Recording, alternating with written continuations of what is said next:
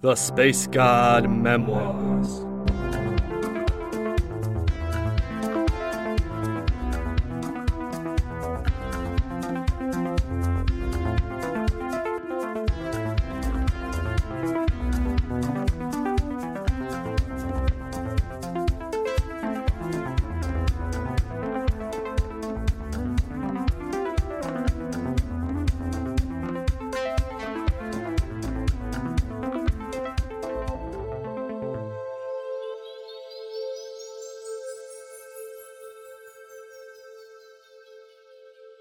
Episode 23.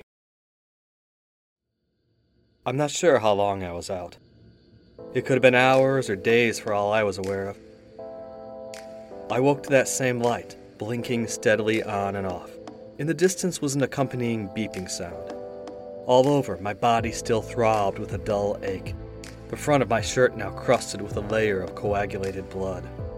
I tried not to think of just how badly I was injured. It all came back to me then. The climb up the tower, the fight with Alien and Trevos, the chase. Rayleigh, she was dead. The fact fully dawned on me. The friend I had known since I was a baby. The closest companion of my otherwise loner existence. I had led her up here to this doomed place. We'd both been dragged up here because of my stupid bragging. The last person that I cared about on this dirt ball of a world was gone. Here I was, probably mortally wounded and laying in a maintenance shaft. Maybe I'd be dead soon too. It would serve me right. Scrag off, Kev, I thought. I refused to beat myself up, not now. Instead, I got on my forearms and began to shimmy forward, towards the blinking light. A few minutes later, I had reached a seeming dead end, the shaft terminating in a spot where 6 fist-wide tubes shot off into other directions. A light flow of air from some of them suggested that this was some kind of ventilation system. The light itself was coming from a crystal, big one set in the back wall like a powered light. My hand instinctively reached for it like it was a valuable treasure. But I stopped myself, the more sensible part of me guessing it might not be the best idea to go touching mysterious technology. But other than that, there was pretty much nothing here. A scraggin' dead end. Well, I thought so until my hand brushed up against the bottom of the chute and found what felt like another panel there, latched into place, just like the first one. In seconds I had unlatched it, and it fell with a clunk into the hallway that wasn't far below. I peered down, but from my vantage all I could see was the nondescript floor below, lit by a green glow. I dropped down, landing in a curving hallway whose walls gleamed metallically in a dull green light that seemed to cling to them, but come from no discernible source. The walls, floor, and ceiling were seamless, the hall rounding out of sight to my left and right. I landed in a crouch and rose to full height. Everything was silent until I stopped to listen. Off to the left clamored the faint sound of clashing metal. A moment later there was a crash, then a grunt or muffled shout. Fighting? My better judgment told me to stay away. It was almost assuredly the KOG, and they certainly still wanted me dead. But another part of me figured, why not? I was curious. I crept slowly down the hall, watchful for any traps or guardians I was sure must have been placed throughout the tower. What kind of tests would these be otherwise? The hallway continued to curve and twist as I followed it, and I noticed that it slowly ramped upward too. Occasionally it would level out and expand into a room. Some of them were cube-shaped, others circular. Each room was lit by the same non-sourced light. They were all different colors from the hallway. The first I came across was a bright red and circular in shape, with a wide, rounded ceiling. The floor here was littered in broken metal shapes that had probably once been robots before being smashed to bits. A few had clearly visible blaster burns on them. Among them was an actual body, one of the EO, his armor pried open and a big bloody hole in his chest. I figured all my good buddies had been through here not long ago.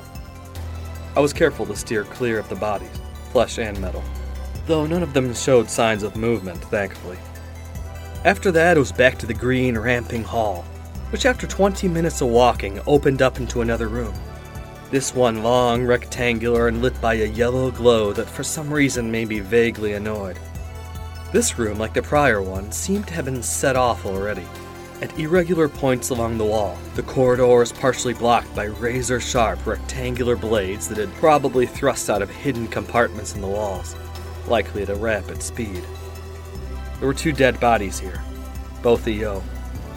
One was a male who was pinned against the wall to my left by a blade, which had speared him right in the chest. The other body was one of the females, who had apparently fallen and got caught under another blade. I didn't bother to go up to the bodies to determine exactly who they had been. Yeah, nasty place, I noted. Again, I walked carefully through the rest of that room, but it seemed that whatever traps there were, the KOG and their dugga-jerking friends had set them all off. For that I was thankful. After another 20-minute sojourn in the Green Hall, I got to the entry of yet another chamber. I stopped there, peering through an archway into a spherical room lit by a dim blue light. Towards the center of the chamber, the floors curved inward, and then up into a column that rose up some 15 feet, topped with a smooth metal orb. Immediately I noticed a laser beam of a much lighter shade of blue, almost blinding to the eyes, that shot from the orb, then arced rapidly in a semicircle around the room before vanishing less than a second later back into the orb.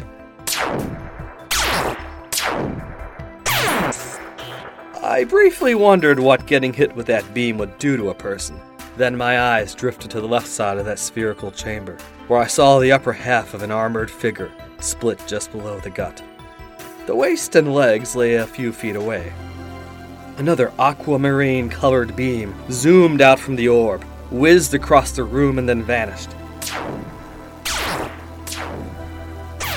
As I stood there, contemplating how exactly I was going to cross that room, and if I really wanted to, I could still see the afterimage of the beam, brightly burned into my retina. I stepped back and rubbed my eyes. I took a breath and noticed just how much my chest was still hurting. Why was I even here?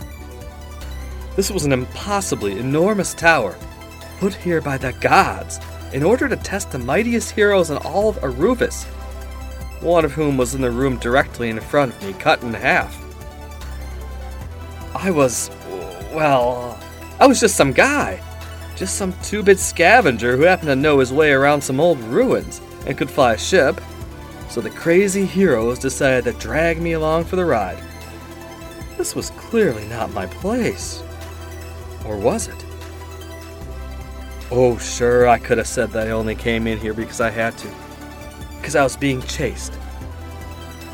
But that didn't hold any longer. Those morons were ahead of me now, if any of them were even still alive. I peeked back down the corridor, seeing the gradual slope of the downward ramp. I could just leave. I could hobble back out of here, grab some extra food off of a corpse, and if my wounds didn't kill me, I might make it back to Ganadria. There I would... Maybe get back to working, build up some good trade, settle down, get a girl knocked up with a few babies, and, in the best of cases, grow old and die in 30 or 40 years. So it was a choice between maybe getting back and living a normal life, or meeting almost certain doom in the God Tower. I figured that any sane person would take the first choice. Maybe a year ago I would have taken the first choice. But in all truth, that choice, the safe choice, sounded just about more dreadful than anything to me. That was actually the choice of certain doom, even if the tower was a more immediate and swift kind of doom. After all, everyone on Aruvus was going to die, sooner or later. In the rare cases, it would just be in their sleep, painlessly. But for most, it would hurt. Stabbed in the gut, radiation poisoning, a slow wasting sickness, or even starvation. Looking back to my right, at that room with the spinning laser beam, at least that was more interesting. At least I had a scraggin' chance. A chance that few of the sorry bastards on Aruvus ever had.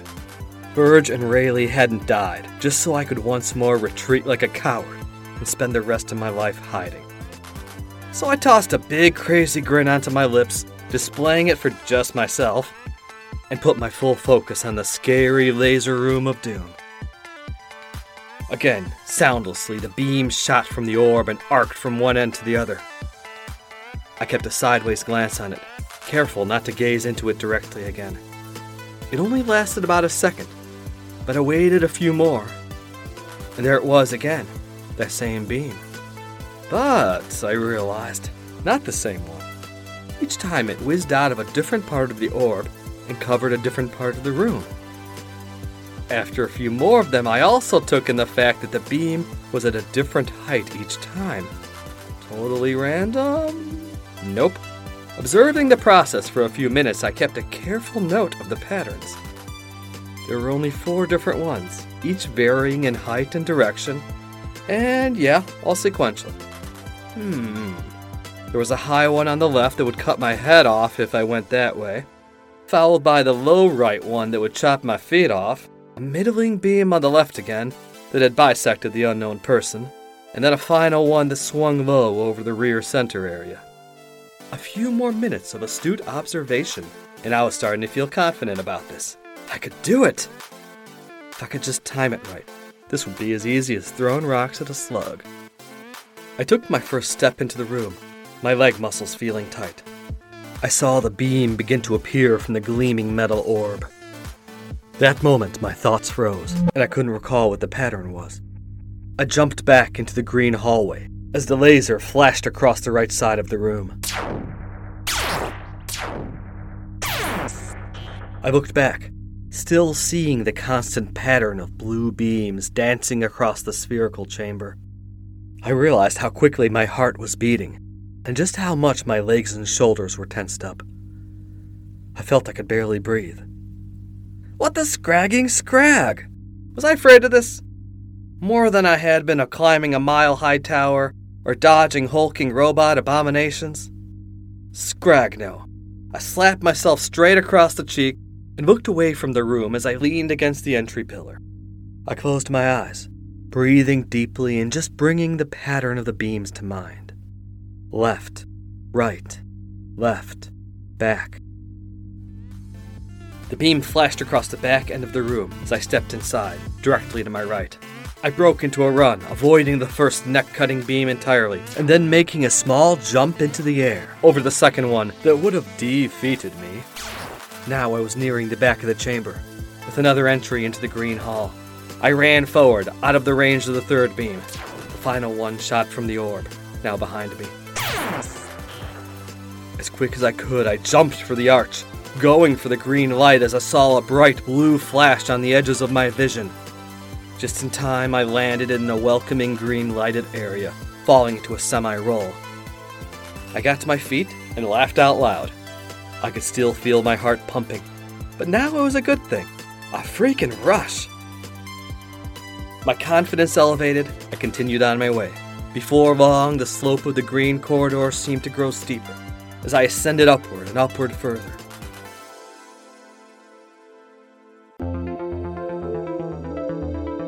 Thank you for listening to this episode of The Space God Memoirs.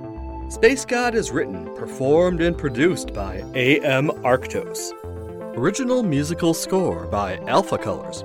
Various sound effects created by Industrial Strength Records Incorporated. Please support this podcast by following, rating, and sharing on your favorite social media site.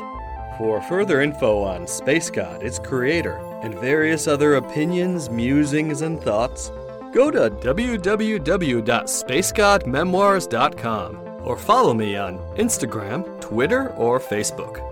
If you enjoyed the Space God Memoirs, please consider supporting us by becoming a patron. Check out the Patreon link in our description to learn more.